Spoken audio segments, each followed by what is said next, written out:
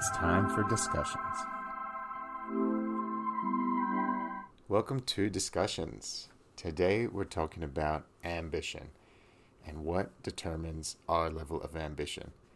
And better yet, is there anything we can do to change how ambitious we are?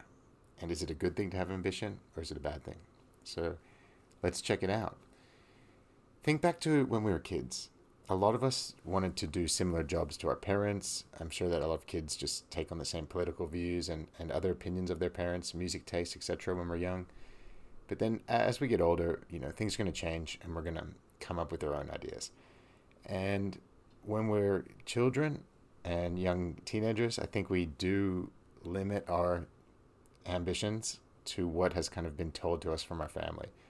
If you've been told you'll never be a top athlete, you may never believe in yourself to be a top athlete. I remember living in the US, and when you mentioned being a pro athlete, making the NBA or the NFL, people laughed at you in the sense that they just didn't even believe it was close to possible. And encouraging you in that direction, they felt like they were doing the wrong thing.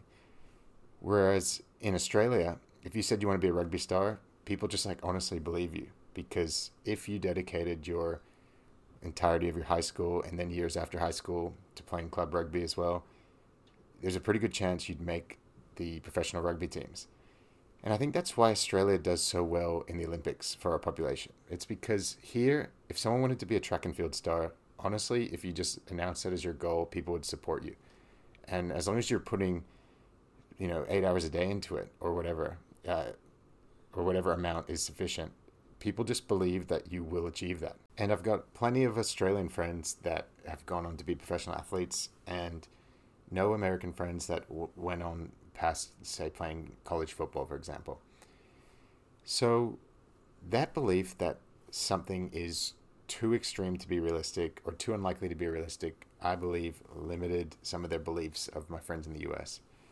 And that is something that can dampen your ambition. It's when you don't even believe it's possible for you to achieve something. So I think there's two reasons that someone might have low ambition. One is they're not aware of what high achievements are, and they're not aware of what great things they could be doing.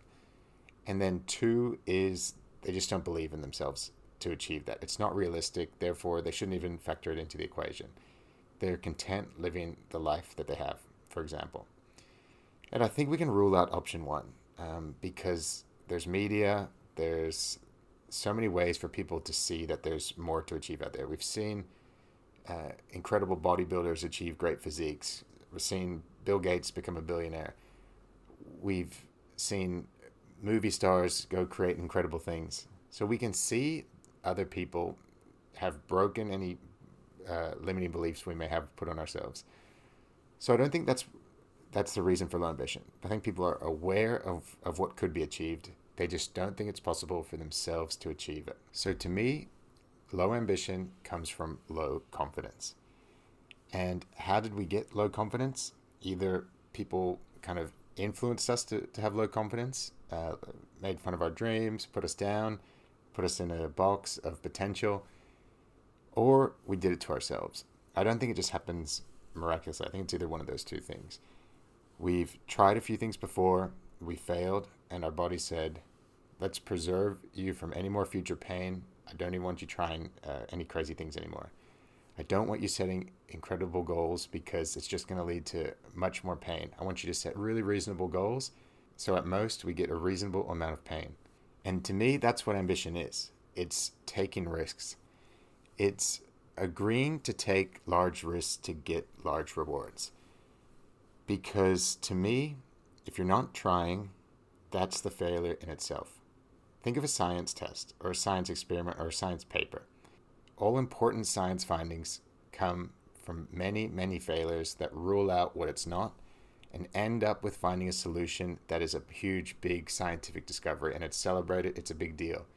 But they got to that scientific finding by disproving and ruling out everything else. So when I think about a business success, if you're failing heaps of times and even more times on top of that, but it's leading to one great success, that is worth celebrating. That's a big deal. I think the only failure is if you never did the science experiment in the beginning, or if you never went down the entrepreneurial path in the beginning. And it doesn't even have to be entrepreneurial. It can be within your own career. Do you want to be at the top of your field, or are you happy in the middle? And I think it's a failure to not even try to ascend to the top in the first place. So if my best friend asked me, what do you think causes discrepancies in people's level of ambition? I'd say it's their level of confidence. And you could say it in other ways. You could say confidence in themselves, general self-esteem, etc. But let's just take one field, because a person may have different ambitions with their body, with their mateship, with their family, with their career. So you might have different levels of ambition in each one. But let's just pick one, for example. Let's just pick a generic one of career. If you have had successes in the past, each little success would have created a little feedback loop and given you more confidence on the way. So a simple example would be, if you got the job, you're excited. You're confident. You think you deserve to be there. You get employee of the month. Bam, you're excited. You've earned it. That's another feedback loop. You've gained more confidence. You become the top salesperson in the business. Bam, you're feeling really good. One more hit to that confidence. And then you think, I'm finally confident to go out on my own and do this. And so that was a series of, say, 4 feedback loops, little wins that led you to a higher level of confidence, where the next little win led you to an even higher level of confidence. And if someone has 10 wins behind them and 10 little boosts of confidence, I think that person is going to have high ambition, because they definitely are going to know that that next little win is achievable. But they may just believe that the next 5 little wins, the next 10 little wins are achievable. And they may believe in themselves to become the number one person in their field. The way to fix this is to push yourself past the expectations that you or anyone else puts on yourself. My dad said that he used to do this thing called Outward Bound, where they go and live in the wilderness and survive. And he told me plenty of cool stories about snakes and other things, and rationing food and just living in the wild. And it was great to hear. These were great bedtime stories when I was a kid. But he said that changed his perspective on life completely. I'll read you a quote that he told me. He said, "Certain experiences can force you to realize that you can exceed the limits you have assumed for yourself, or that others have imposed upon you." And he said the Outward Bound program refers to this as leaving the safe harbor. So let me put that back in my words. You can do certain things that will make you rethink your limitations. Not the level of your limitations, but make you rethink whether any of your limitations are real. If you do something absolutely incredible that you thought you could have never achieved, but you worked hard and you did it, you're going to think to yourself, wait a second, a year ago, I never thought or believed I'd be capable of doing this. So any limiting beliefs I have now aren't real either. They're just imaginary. They're self-imposed. They're not actually holding me back. I've disproven the concept of my limiting beliefs. And now I can focus on a future of, unlimited potential. And that's what my dad was able to do at this Outward Bound. You push your limits. Maybe he thought he couldn't survive for 3 days in the wilderness by himself. And after he did that, he came back and said, well, starting a business, building a business may be easy compared to the amount of discipline and positive self-talk I had to do out there. I can do that throughout the week here to make my business work.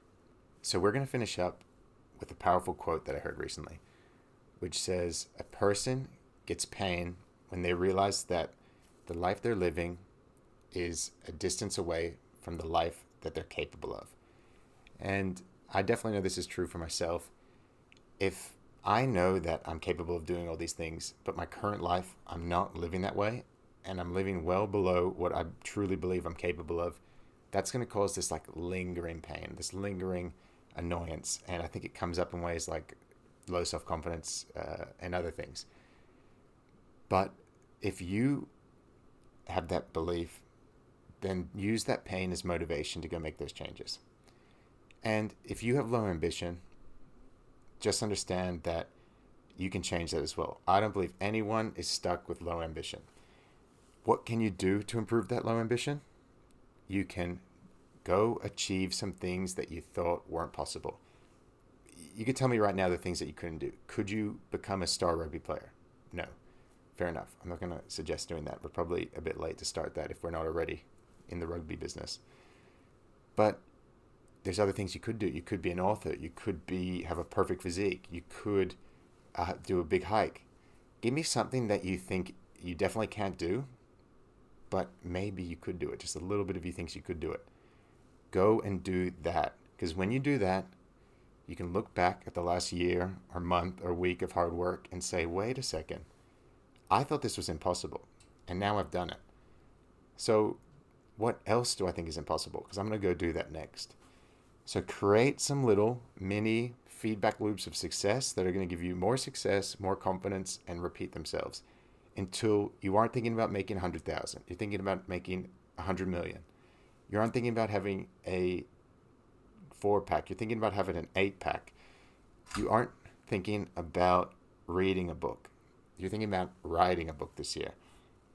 So let's go lift that ambition, because that's not even the real thing we're lifting. Let's go lift that confidence in ourselves and lift our opinion of our potential, because life is going to be a whole lot sweeter as we feel the endorphins from growing and chasing that potential, and we feel that benefit of becoming a better person, and we're going to attract more success around us, because the best way to attract something is to be that thing.